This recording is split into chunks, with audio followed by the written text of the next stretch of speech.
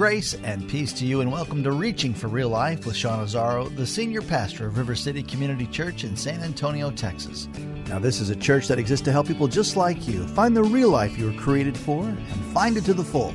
That's what Jesus promised in John 10:10. And today we continue in a series that's called Here I Am, Send Me, based on Isaiah chapter 6. And today Pastor Sean Azzaro has a question for you. How would your future be improved if you knew for sure that your greatest need could be fulfilled by Jesus? RealLife.org has this full message, sermon notes, and series available for free. If you feel led right now to bless this listener-supported radio ministry, then please do. There's a place to give at RealLife.org. The name of the message is called Woe is Me. Pastor Sean is teaching from Isaiah chapter 6. It's time for Reaching for Real Life Radio. We are going to continue this series this morning. It's called, and we've been talking about just our calling and God's hand on our lives. Now, as I was getting ready for this week, I started thinking about, and maybe you've known people like that. Have you ever known somebody who's boldly incompetent? I mean, they're boldly incompetent. They're incompetent, but they're confident, and they dive in there anyway. I mean, you know the guy. We built a house last year, and all our contractors were great, but we had a guy as our painter who had been recommended by one of the other contractors. We didn't go with what the builder recommended. We went with someone else. It was the one place we did that. And he was a nice guy. He was a good guy. He was confident. And he was an okay painter, but as he kind of went on, his time schedules were always off. The budget was way off. And then when he got to standing cabinets, it was just sad. I knew we had a problem when I'm looking at it. And I'm not, my wife's the detail, the aesthetics person. She's the one, right? This was her thing. But when I'm looking at it going, dude, does that look normal to you? It's like, it looks good. And I'm like, you know, I knew we had a real problem when I was showing him on a drawer. I'm like, no, here, give me the stain. See, look, even would be good. Can we do even? Well, what if we put the same amount all over it? You know, is that good? And let me just say to you, I'm not boldly incompetent when it comes to staining. I'm just incompetent, okay? But I'm very aware that when I'm doing the demo, we have a problem. I used to be a music minister, and so one of the things you have to do when you're a music minister is you have to audition people. And when you're auditioning people, like from your own church who you love, and they're from your church family, and they come and they say, oh, man, I want to be part of the worship team, and it's awesome, and they get up to audition for you, and they're terrible. What do? It's like, I got to go to church with these people. On one hand, you just go, I should just lie. The problem is, and you go, but isn't it just their heart? Well, it is their heart until we give them a microphone and amplify them. Then it's a problem. I had to tell one guy, we need people like you in the congregation. That's what we really, we need singers like you out there leading, But I want a microphone. Well, we can give you one, but it won't be plugged in, dude. I hate to tell you. Maybe you got a friend who, he's like, you don't need to pay someone to fix that. I can fix it for you. And you've seen his work, and you're like, oh, for the love of God, no, please. You ever known someone boldly incompetent? You ever been that dude? Interesting, New York Times had an article that said, most incompetent people don't know they are incompetent. In fact, researcher Dr. David A. Dunning of Cornell University reports that people who are incompetent are more confident of their abilities than competent people. I've seen this. Dunning and his associate Justin Kruger believe that skills required for competence are the same skills necessary to recognize that ability. And Kruger writes in the Journal of Personality and Social Psychology, not only do incompetent people reach erroneous conclusions and make unfortunate choices, but their incompetence robs them of the ability to realize it. So it's like when you run into this, they're not doing it on purpose. They have no clue. So be kind, be nice. And where that relates to what we're talking about this morning is we're going to talk about that self-confidence that can get to the place of being totally clueless. We're really talking about kind of moral incompetence. Because we can get this picture of ourselves that we're one way when the truth is very different. And we're going to look at a passage of Scripture that actually is kind of a blow to self-confidence. We're going to go back to Isaiah chapter 6. We've been unpacking that every week. In fact, there's a sweet young lady in our congregation who wants to get homework from me each week, and I give her the chapter that I'm going to be looking at, that week. And so she's been getting the same chapter week after week after week. She's kind of wanting us to get on with it, okay? But we're going back. Isaiah chapter 6. If you have your Bibles, turn there. You remember where we've been. We saw that in the year that King Uzziah died, the prophet writes, I saw the Lord sitting upon a throne, high and lifted up, and the train of his robe filled the temple. This incredible vision of God, the throne room of God, in the temple of God. Above him stood the seraphim. Each had 6 wings. With 2 he covered his face. With 2 he covered his feet. With 2 he flew. And one called to another and said, Holy, holy, holy is the Lord of hosts. The whole earth is full of his glory. And the foundations of the thresholds, look at that, how powerful this was, that declaration. The foundations of the threshold shook at the voice of him who called, and the house was filled with smoke. Now look at this. The prophet says of himself, and I said, woe is me, for I'm lost. I'm a man of unclean lips, and I dwell in the midst of a people of unclean lips. For my eyes have seen the King, the Lord of hosts.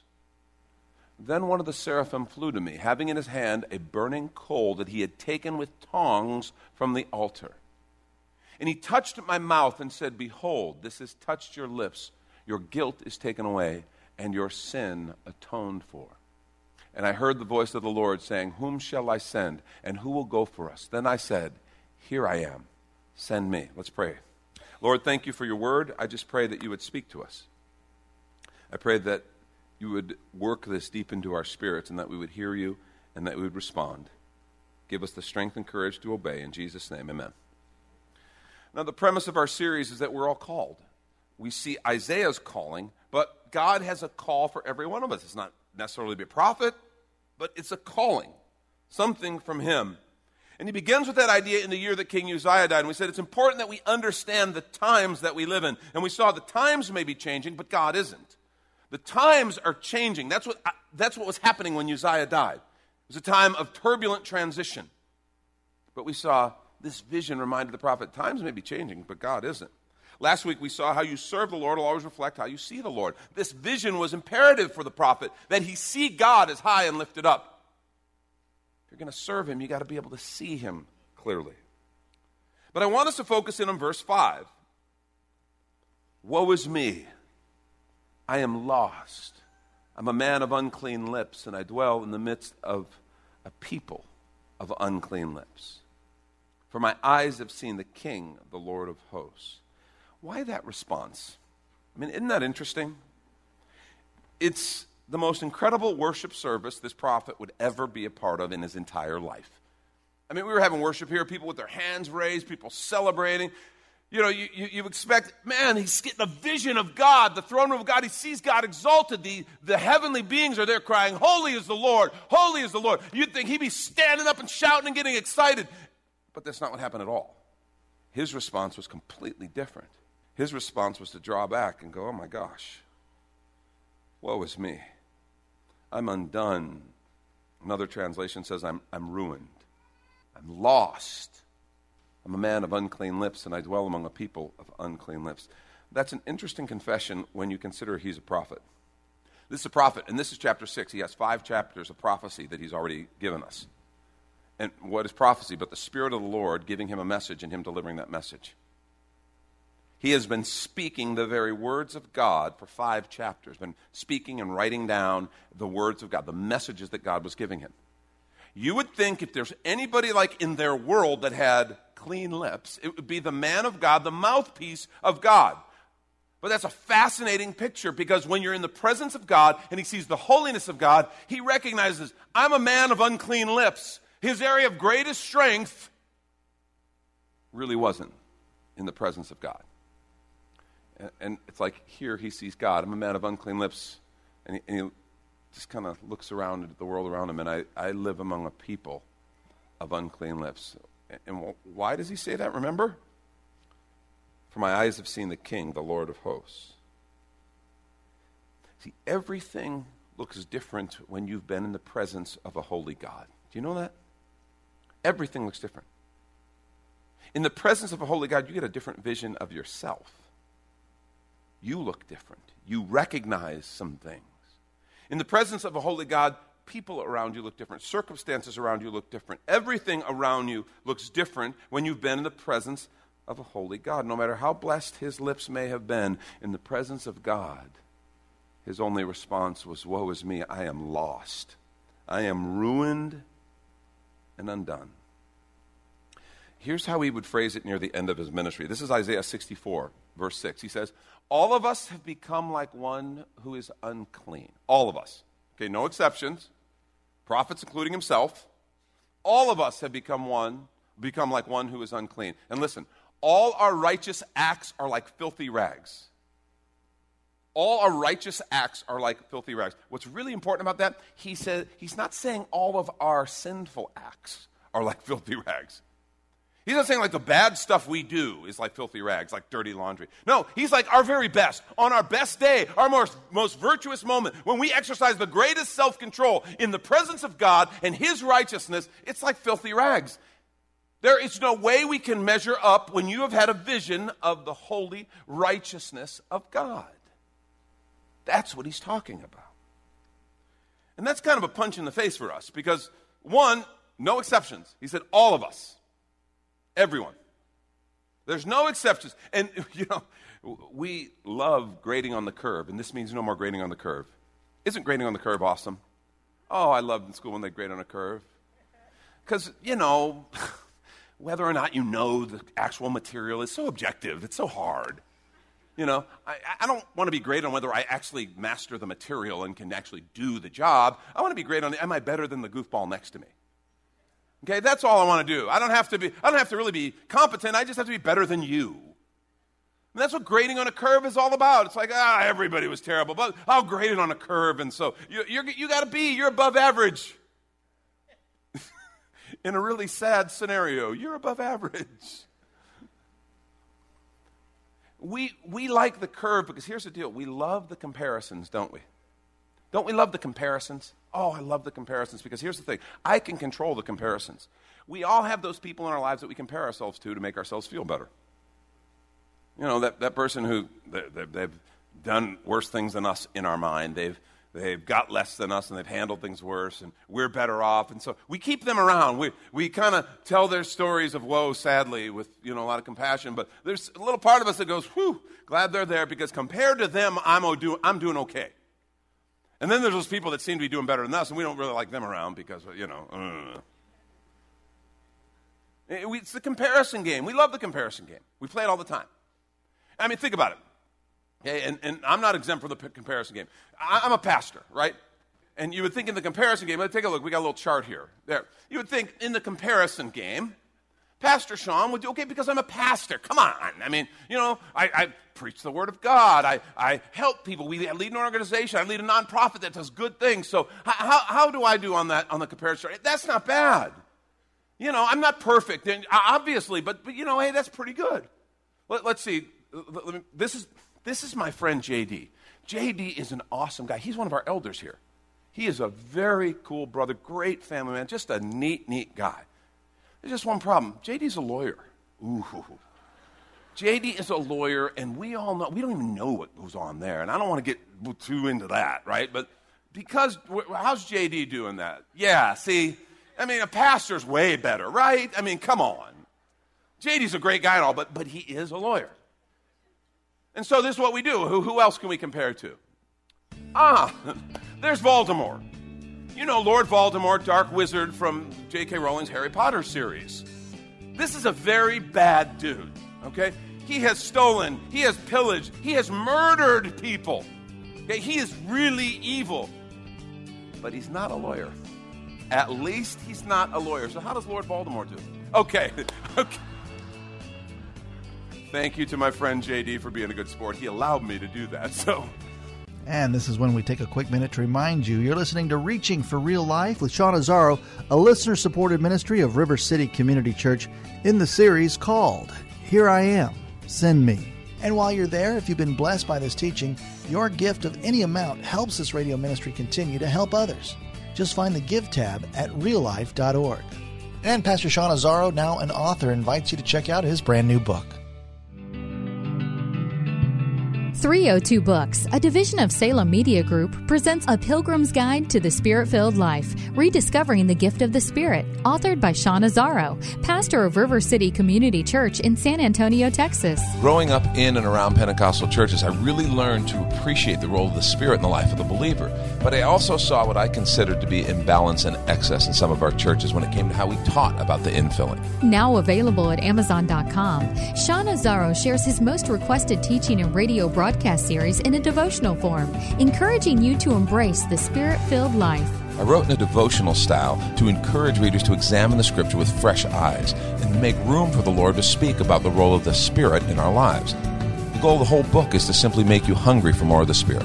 Order your copy of A Pilgrim's Guide to the Spirit-Filled Life by Sean Azzaro today at Amazon or reachingforreallife.org. And now back to the message, Woe is Me. This is Reaching for Real Life Radio.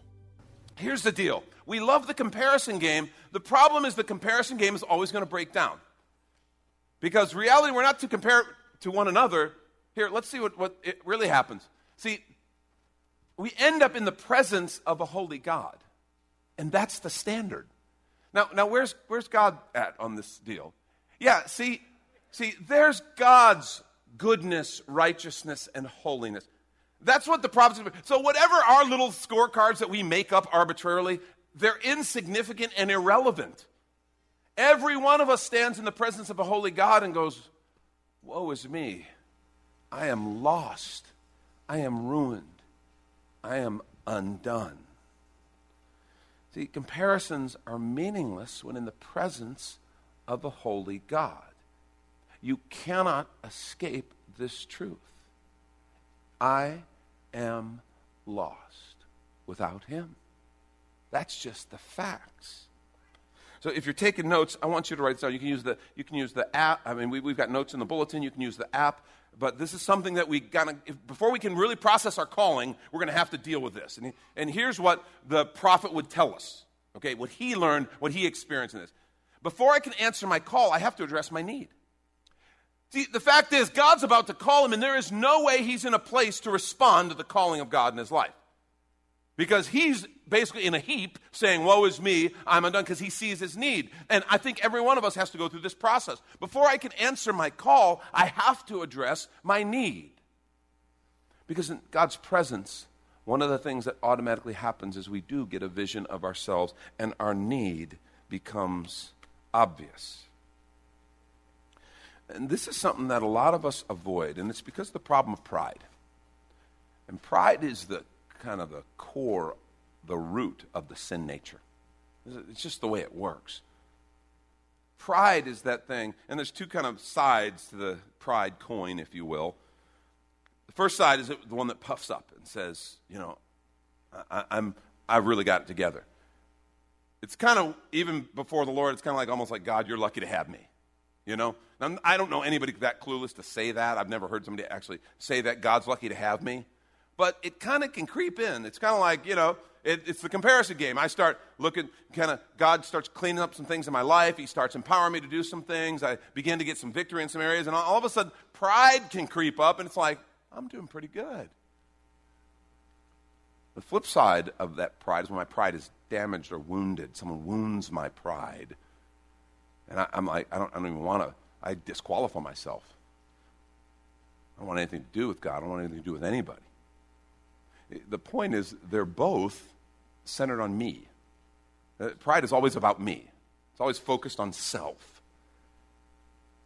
And that pride is the problem. Jesus told a story similar to that. Remember? Talking about two men who were up at the temple praying. One was a tax collector sinner. And he said he just couldn't even look up. He just beat his chest and said, God, be merciful to me, a sinner.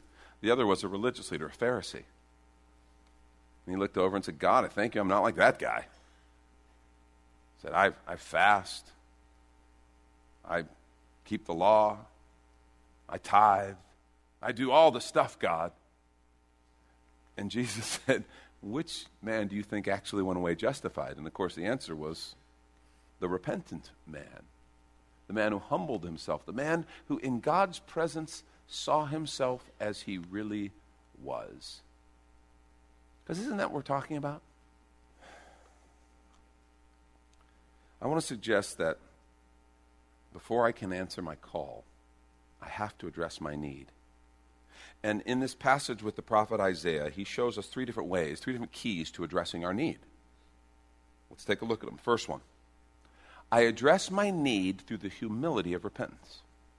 I address my need through the humility of repentance. What's going to happen when we get into the presence of the Lord and we see him high and lifted up and exalted? We have a choice. Either we can pretend, we can posture, we can kind of put on a little song and dance, a little show, or we can honestly recognize in his presence, his holiness, his righteousness that, Lord, I'm a sinful man, and apart from you, I am lost, I am ruined, and I am undone. It's the humility of repentance. There's a passage of Scripture we quote a lot when it comes to prayer. It's 2 Chronicles 7:14. Who says, if my people who are called by my name will humble themselves and pray. Interesting that these are connected. We focus on the prayer, but this humility is so critical. Will humble themselves and pray. Do you know it's possible to pray without humbling yourself? It's possible to pray actually even in arrogant ways, to demand of God, to claim things from God that you don't have a right to. One of the worst kinds of pride is the pride of being a person of prayer. We can come to prayer with a prideful attitude. I pray more than anyone else. I'm better at prayer. I'm the prayer police. He says, humble themselves and pray. That's the prayer of the penitent tax collector, the sinner. God, be merciful to me, a sinner. If my people will do that, will humble themselves and pray and seek my face. And look, this phrase, turn from their wicked ways. Here's the promise. He says, then I will hear from heaven, and I will forgive their sin, and will heal their land. See, humble themselves and pray. Humility recognizes my need. Humility isn't some sort of groveling. We think sometimes of humility as just, oh, I'm terrible, there's nothing good in me, and just this groveling that can actually disqualify people. That's not actually humility. Humility recognizes honestly who I am in the presence of a holy God. That's what humility really is. It sees God and recognizes, okay, you are God and I'm not. Because in so much of our lives, we want to be God. We want to call the shots. We want to lead. We want to do what we want to do. And humility is that thing that says, yeah, no, you're God and I'm not. And see, humility reveals our desperate need for him. It reveals the fact that apart from him, we are lost. On our best day, our righteousness, our best righteousness is like filthy rags. That's what humility does. If they'll humble themselves, and then that turn from their wicked ways is the repentance part. See, I address my need through the humility of repentance. And you know what repentance is. Repentance is when I'm walking along in my own way, my own strength, kind of my own arrogance, and I have this kind of sense that, I'm doing pretty good, I'm calling the shots, and all of a sudden I begin to see the fruit of that. I begin to see, maybe I get a vision of him, or maybe I start to see the damage that me being God in my own life causes. How I hurt God, how I hurt myself, how I hurt people around me. Maybe I start to recognize that. Repentance is that act of saying, oh, God, I don't want that anymore. And I turn from my way to his way. That's what it means to repent. To say it is to confess. Repent actually means to turn. I am turning in my thinking. I'm turning in my actual behavior. Doesn't mean I'm perfect. Doesn't mean I don't stumble. But there is a sense in my heart that, God, I don't want my way anymore. My way led to death. My way led to relational hurt. My way created problems. And I don't like the fruit. God, I want your way. And I repent and I turn. And I humble myself before him. That's what repentance is. See, one of the things we lament in the church today is that sometimes we don't want to hear about repentance. Often we don't talk about repentance. Well, that's a big mistake if that's true. It's like, well, yeah, but we prefer to hear about the love of God. And I want to hear the destiny God has for me and the joy of the Spirit. Tell me about that, Sean. And all those things are true, by the way. But the fact is, when Jesus came, he was baptized by John. He was taken by the Spirit into the wilderness, tempted by the enemy. He came back. He began his public ministry. Do you know what his very first message was? This is Matthew chapter 4, verse 17. From that time on, Jesus began to preach, repent, for the kingdom of heaven has come near. And he didn't say he preached it one time. He began to preach. In other words, this was a theme all throughout Jesus' ministry. Repent. Repent. Turn from your wicked ways. Turn from the sin that's hurting you and hurting others around you, and come to the Father. The kingdom of heaven is at hand. God does have a destiny. He loves you. He has an amazing plan that he wants to fulfill in your life, but it cannot even begin until we repent. That's Pastor Sean Azzaro. You've been listening to Reaching for Real Life Radio. And if you'd like to hear this full message in this series that's called Here Am I, Send Me, it's available right now on demand at reallife.org. And while you're there, we'd appreciate your feedback. You can leave us a note on our Contact Us page, or even better, your financial gift helps this radio ministry continue. Find that Give tab at reallife.org. But of course, you're invited to visit and join us at River City Community Church, located on Lookout Road right behind Rotama Park, next to the Real Life Amphitheater. If you'd like to call the church, the number is 210-490-5262, as Reaching for Real Life Radio is a service of River City Community Church. We hope you join us again next time as you travel the road to real life.